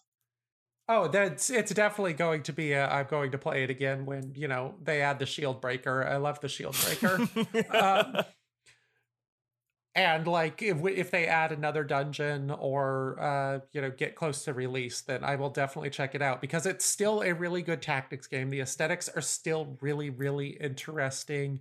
Learning once you actually learn a lot of the language of the game, what the upgrades do, how you can start putting various combinations and combos together, like all these things are good and interesting. I also will probably go back to Darkest Dungeon 1. This does not have that special spice that Darkest Dungeon 1 has. It's still good and interesting. I'm glad they made it, but I don't think that they can actually make it work in a way where I have that feeling that I want from a tactical management game of, if I don't save these characters, something's going to go horribly wrong. Even if I do save these characters, something's going to go horribly wrong, and I just have to work on managing that. Like, the campaigns here are too short. Like, there's no managing to be done. I don't know that there's there's anything that can be done. Like maybe if you made the relationships last beyond, or maybe you make a mode of the game that has the relationships last beyond that one thing. Well, And then figure out Wildermyth kind of literally does that already, right? Like Yeah. it's a thing you can do. Well, Wildermyth they'll- has like the facts of the relationships. Like if someone is a mother or if someone is a lover, those things will remain. But the characters themselves will have completely different roles, as if they're like folk heroes. Right. Who, like, you know, Johnny Appleseed comes along and he's a giant fucking asshole one day, but does the right thing, versus he's the nicest guy in town. And all these myths can exist within the same person, because that's just how folklore works. That's what that game is aiming for. Yeah. And that pervades that whole game. I don't know if you can do it with Darkest Dungeon 2. Maybe you can. I just have serious questions about whether this game will feel special, or just like, yeah, it's a good add-on to the Darkest Dungeon concept. Yeah. Also, I would prefer that they mod the character animations back into Darkest Dungeon 1 before the relationship system, but that's probably less likely. Yeah. Has Red Hook put out a Roadmap? for when they think they'll be at full release, or is it going to be one of those things where we'll find out in 2 or 3 years? I was actually looking for that earlier on during this recording. I don't know that there's a specific roadmap, but I think the description for the game does say we're looking at about a year of early access. Yeah, which aligns with what Darkest Dungeon 1 had. I don't remember if it was this game or another one that I was playing, but they were promising no, that was Against the Storm, which we're going to be doing in a week or 3 on 3 Moves Ahead. There's a special preview for you all. Ooh. That was like, yeah, here's our early access version, and we're going to try to get a roadmap up in a few weeks. Sorry about that. But I don't know if Red Hook is being that specific. I think after some of the early access controversy, they might be a little wary of doing that kind of thing, and they may be right too. Oh, controversy with this game? No, Darkest Dungeon 1. Oh, okay. Yeah, that I do remember. I was like, oh, did I miss some controversy? Are people being weird about Darkest Dungeon 2 and early access again? Because I thought we were past that. I thought there had been enough early access games now where people kind of just knew what to expect. I don't think people are ever going to be past that. It's probably good for all our sanity that John is not on the show right now, because John despises early access. That's a scab we don't need to pick. For those who don't know, the controversy about Darkest Dungeon 1 was they added corpses, which take up room in the tactical battles and are kind of a pain in the ass to clear.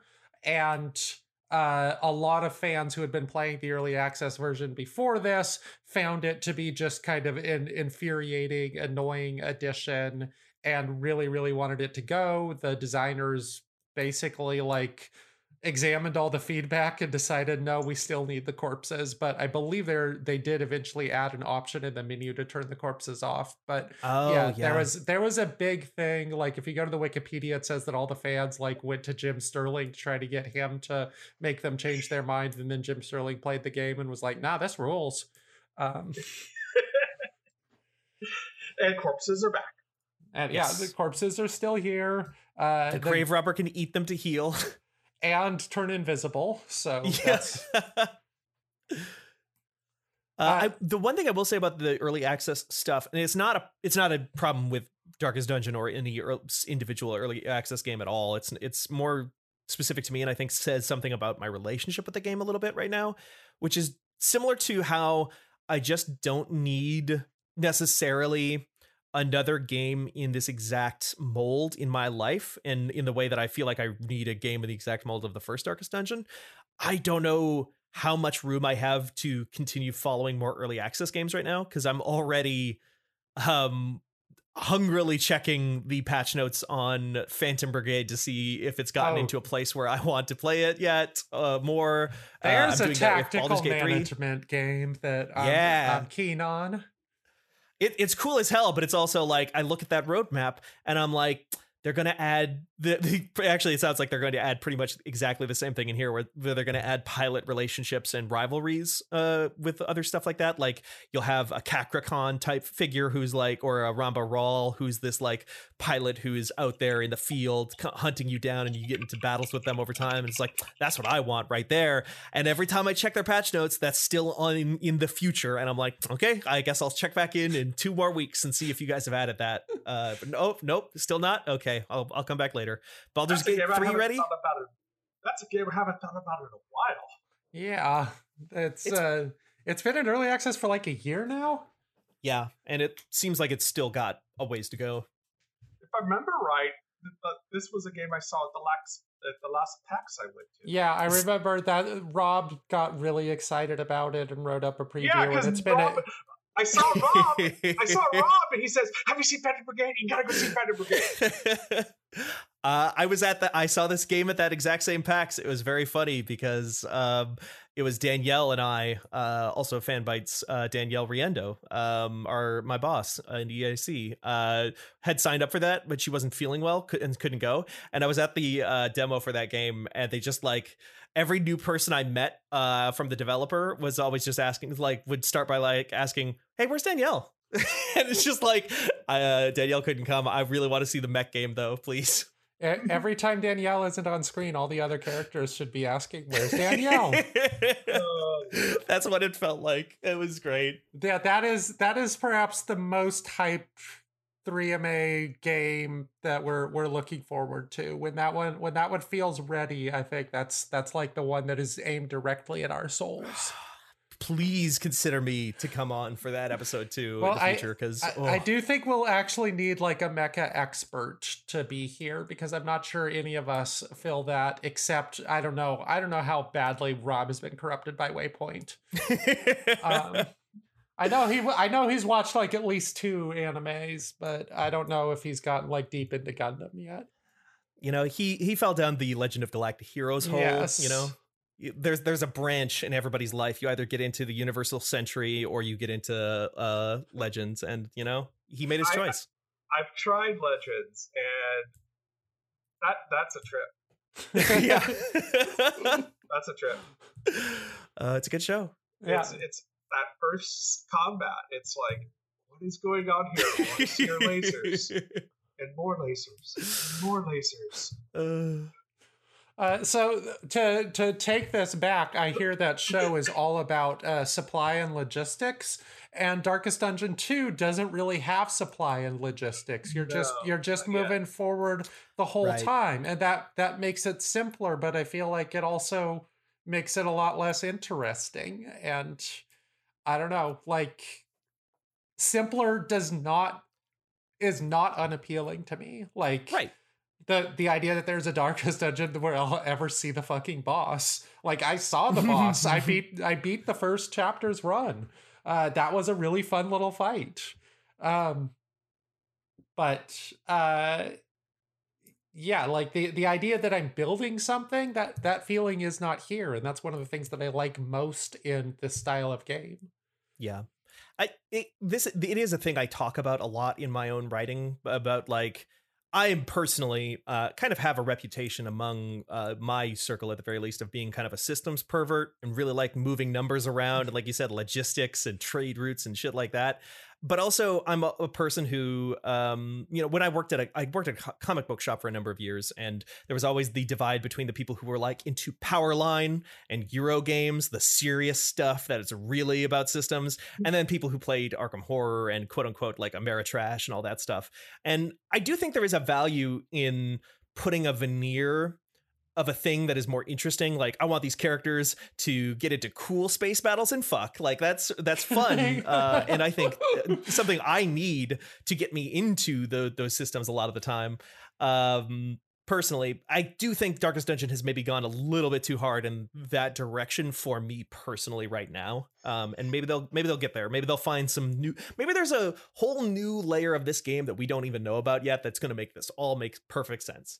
I would not hate a Darkest Dungeon 40K. Just gonna toss that out there. Like, this is This is not a direction in terms of settings that I feel like anyone except Warhammer really goes, but the really like dark space fantasy or dark science fiction, post-apocalyptic fantasy, that's I feel like, give me that Book of the New Sun style shit in addition to just yeah. Anyway, go ahead, Jason. Oh, I was going to say, I'm open to see where they're going to go with this, but I don't think this is going to be a game that, will be one that I will play as much as I played the first Darkest Dungeon. And at the same time, I don't think it's going to be a game I played as much as, say, Slay the Spire or Monster Train. Yeah, Slay the Spire, I think, just hit exactly right in the same way that Darkest Dungeon just hit right.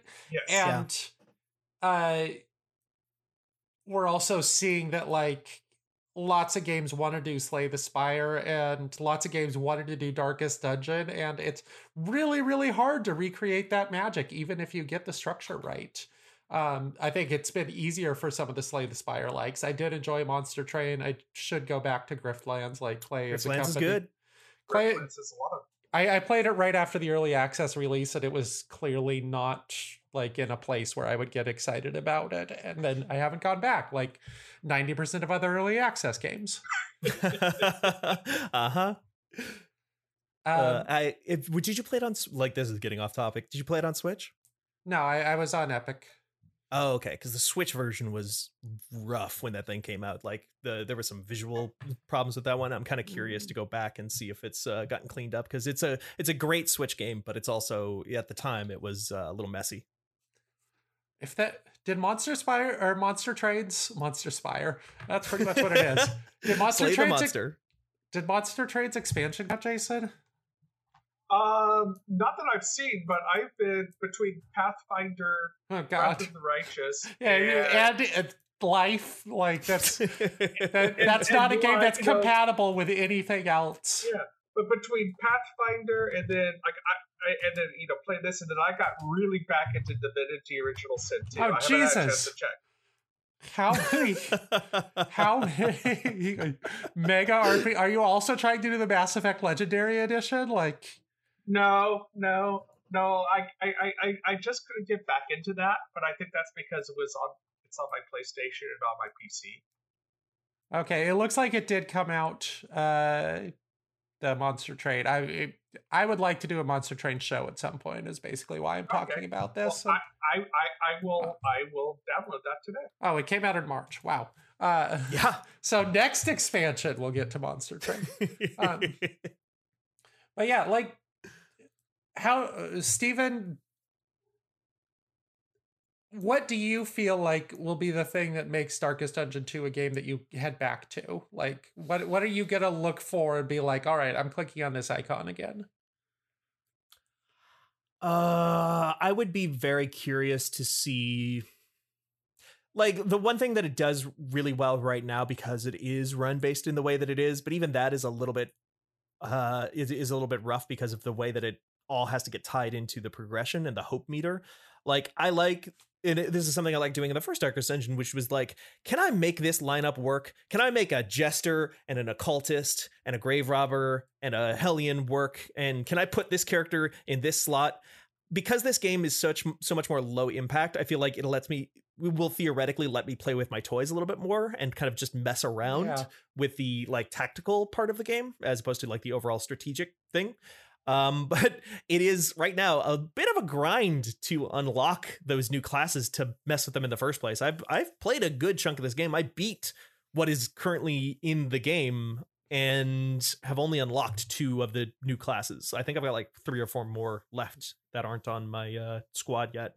But I would like to kind of mess around with that, especially if right now the Runaway is the only brand new character they have. Stuff like that might be more interesting, because I think that would allow me to just take the game on its own merits and not use my own emotional baggage, as if it just gave me a little bit more freedom in the moment to moment. If they are going to lean into that moment to moment stuff and like make the crux of the game the tactical part and not necessarily the management, I would like more options to do that.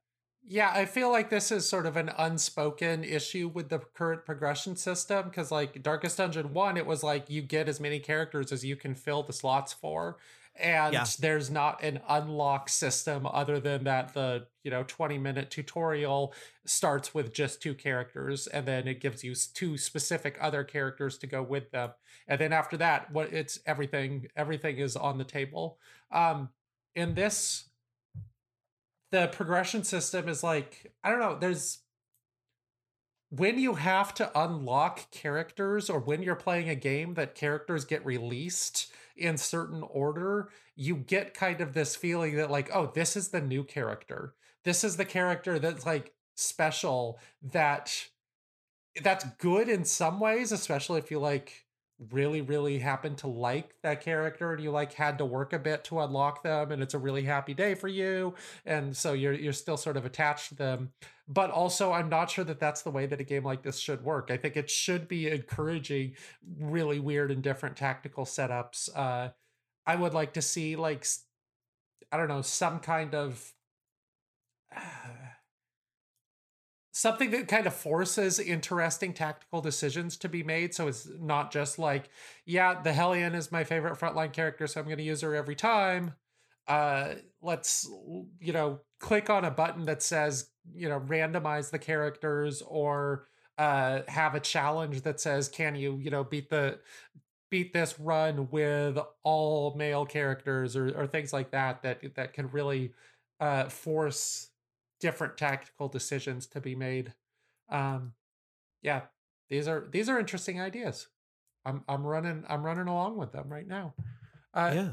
Jason, what do you think will bring you back to this game? A little more insight into how the relationship system works in combat, and ways to better manage that, and just more insight into the systems, and I'll be back. Okay, I think that's hard to disagree with. Like, uh, It's not pie in the sky stuff. yeah, It's not pie in the sky stuff. I don't need a lot. I think the two things that will get me back before full release or before a specific character that I think is going to be really interesting and I want to play, which are, these are always possible. I think I would like to see the progression system be revamped or made in some way interesting, some sort of attachment between runs other than you did a run, now you get a bit more stuff. And a rebalancing of the relationship system. I think it can mostly be made to work. It might never be as special as Darkest Dungeon 1, but it can still be good. And I think that's like getting those two things. If I know that that's been patched, then I'm willing to go for it again. Because I did just unlock the leper and I haven't used him, and I've got the occultist ahead of me. So, there's still stuff for me to go for. There's still new things for me to poke at, but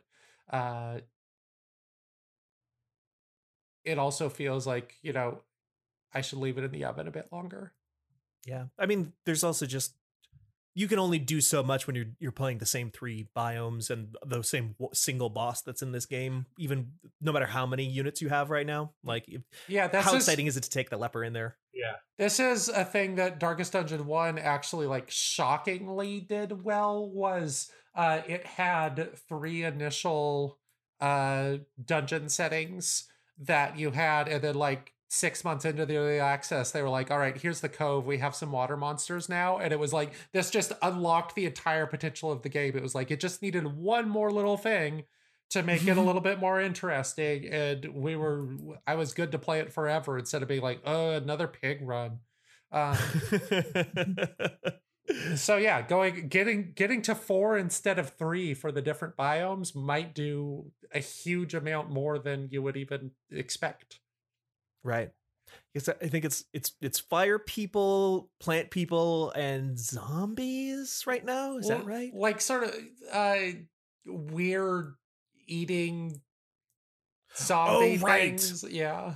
Yeah, like Big the zombies. kind of, yeah, the butcher Diablo type guy, Frankenstein's.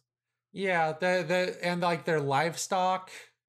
Right. Yeah. That, like, there's interesting ideas there, but like for whatever reason, I only saw the fields like twice, and I saw the forest like 8 times. I've seen the fire a lot. I mean, they do the, we didn't talk about it because it's a pretty minor thing, but they do this thing where you get to pick which zone you move into next out of like a couple of different options, and that those will have different bonuses that you get for completing certain side objectives, like never go to a watchtower or only get into 5 fights or less, stuff like that.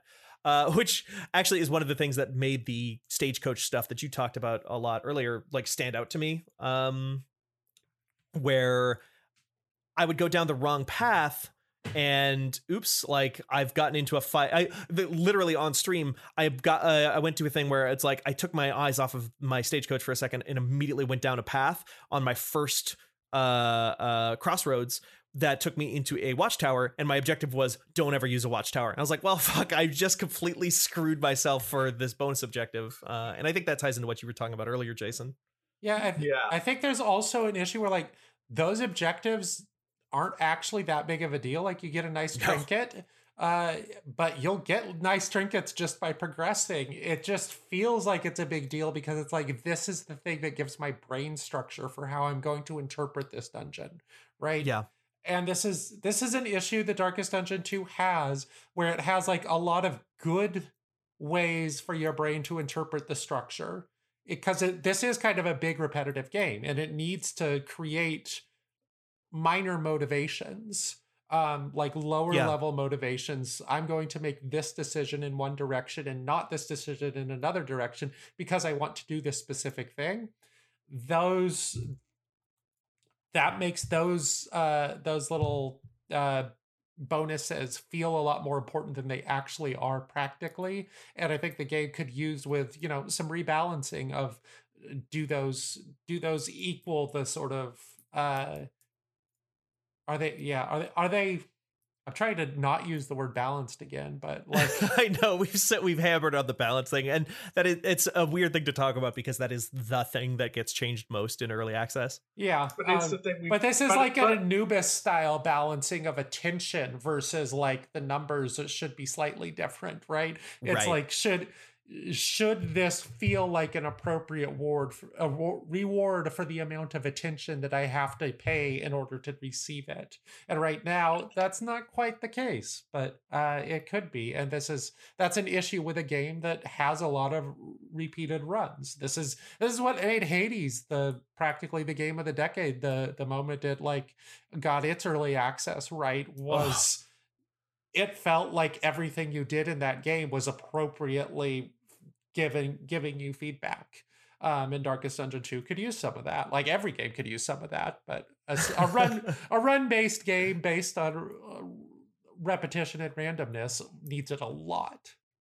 I like the example you used there with Hades, because I remember when it first hit early access, and I had issues just enjoying it because it wasn't always clear what was going on. Yeah. And once that came more and more into the game, that's when it started becoming such something that people really love. I don't see that happening in Dark Dungeons 2. I don't think it'll ever get that big, but I can see people still loving it a lot more once we get more clarity around it. Yeah, and I think also the relationship system, when it like really can interact and you can tell those sort of long-term stories, the emergent stories of things that have happened with the clarity of understanding what and why that was, like that's where this game could shine. Yeah, I totally agree with that. I really hope that's where it goes. All right, any final thoughts? It's okay to say no. We talked a lot. Yeah, I just it still feels good when you get a crit. Yeah, I can say that. They're still the best in this genre, as such as it is. They're still the best at that sort of like little tiny detail thing. When the jester does a move that moves him around the formation, he does a little twirl. It's really great. I love the twirl. Yeah, and for me, it's just the mood. When you're in combat, and once some of the relationships start showing themselves and some of the bickering starts, I am totally here for the mood. I really enjoyed that, and I'm glad they were able to preserve that from one game to the other, even if it doesn't have the tension that comes with the management aspects. Yeah. There's really good things here. There's also things that feel a little disappointing. And hopefully the good things get accented and the bad things go away in early access. That's what it's for. And so we will almost certainly be returning to Darkest Dungeon here on 3 Moves Ahead within the next year or so. Any plugs you all got? Steven, what have you been doing? I got promoted, I guess, technically. Is that a plug? That's a nice thing. I'm the senior managing editor now over at Fanbyte, which is exciting. I've been helping oversee the thing that I should actually plug, which is the Link Shell, our new Final Fantasy XIV specific section over at Fanbyte. We've been doing a lot of really, really great stuff there with Mike Williams and Michael Hyam. And if anything, I'd like to shout out the just incredible work they've been doing on that game, which is a really, really favorite game of mine, but they've been doing some really good writing. And Mike Williams is good people. Oh yeah, I've said it a million times before, but Mike Williams, if it wasn't for Mike Williams, I probably wouldn't be in this industry. Certainly not where I am. That. Yeah, he helped me a lot when I was in college and working 3 jobs trying to break into games writing. He helped me get some early breaks, so it's really nice to be able to work with him now. And Michael Hyam, also obviously formerly of GameSpot, is just doing really, really great stuff. Mike Williams is also now an official 3MA panelist, but he hasn't been on too many shows because he's been working on this Final Fantasy XIV bullshit. But we should be seeing more Mike on 3 Moves Ahead when he's got a little bit more time.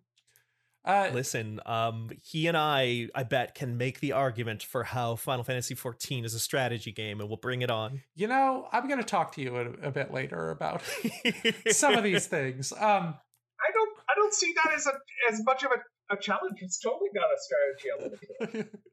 Yeah, like how do you manage your time when you're trying to do every job at once? Jason, how is retirement treating you? I wouldn't say retirement. It's more like, as I keep saying, it's like the sabbatical part where you just don't have a job. Yeah, your sabbatical's over. I'm in one of those too, except I'm occasionally freelancing. Yeah, I've done one corporate communications consult, and other than that, I am just healing from years and years of burnout. And it's, you know what? I'm feeling better. And so I'm glad to hear that. Yeah, but it's really nice to, at the 11 o'clock in the morning, and I look at my day and I say, you know what? I'm going to make mashed potatoes. And I can make mashed potatoes, and I have the time, and I don't have to worry about it. This is excellent. That does sound great. That's the dream. That's the dream that everybody in this industry wants to get to at some point. I'm an old man. I just want my nice soft food. I had some dental work, so I could use some nice soft food. That is not my plug, though. I'm not going to plug teeth. Teeth are done. No, plug your dentist real quick. Why don't you give him a shout out? I am, as mentioned, the host of Total Massacre, which can be found on Twitter at total_mass_pod. It is a movie about action movies. It is a show about action movies. It is not a movie about action movies. That's Hot Fuzz. And it's a good time with some voices you may know from the game industry or TV or movies or just random friends of mine who I think are really funny. We yelled about Scott Pilgrim last week. We're going to yell about the Bourne Supremacy this week, and I enjoy doing it, and you all should listen if you want. Rob Zachney of 3 Moves Ahead was on 2 weeks ago for James Bond Skyfall as well. So, we had a good time talking about imperialism then. I'll have to listen to that episode. I know Skyfall is I have been in the past a big James Bond fan. I'm a little bit more mixed on it these days, but I remember at the time everybody falling head over heels for Skyfall, and me being a little bit more mixed on it than some other people. I haven't given a wet fart about bombs since Goldeneye. I just can't be bothered. I never gave any farts about James Bond until the first hour of Skyfall, and then the second hour was like the most morally repugnant action movie we've done yet. So consider that a major plug for how deep we get into that sucker. Can I add one last plug then off that? All right, sure. 99 Potions. It's the JRPG podcast. If we're talking about other podcasts, it's a JRPG podcast, or not JRPG, RPG in general, RPG podcast I do with my other boss, John Warren, and our co-worker, Natalie Flores. It's very fun. Oh, and Imran Khan is also a regular cast member on that now. I am writing that down to check out. It's a good one. It's one of my favorite things that we do. All right. Three Moves Ahead is probably produced by Liana Hafer. I think she's producing everything we're doing lately. You can find us on Patreon, patreon.com/3MA, where you can listen to Rob and Troy's movie pod. You can join our Discord. You can even sign up for playing multiplayer games. I think there's some Age of Empires 4 getting going in that group. So yeah, we are people you should give money to. It'll be helpful. I believe that's everything. So for Jason and for Steven, have a good night.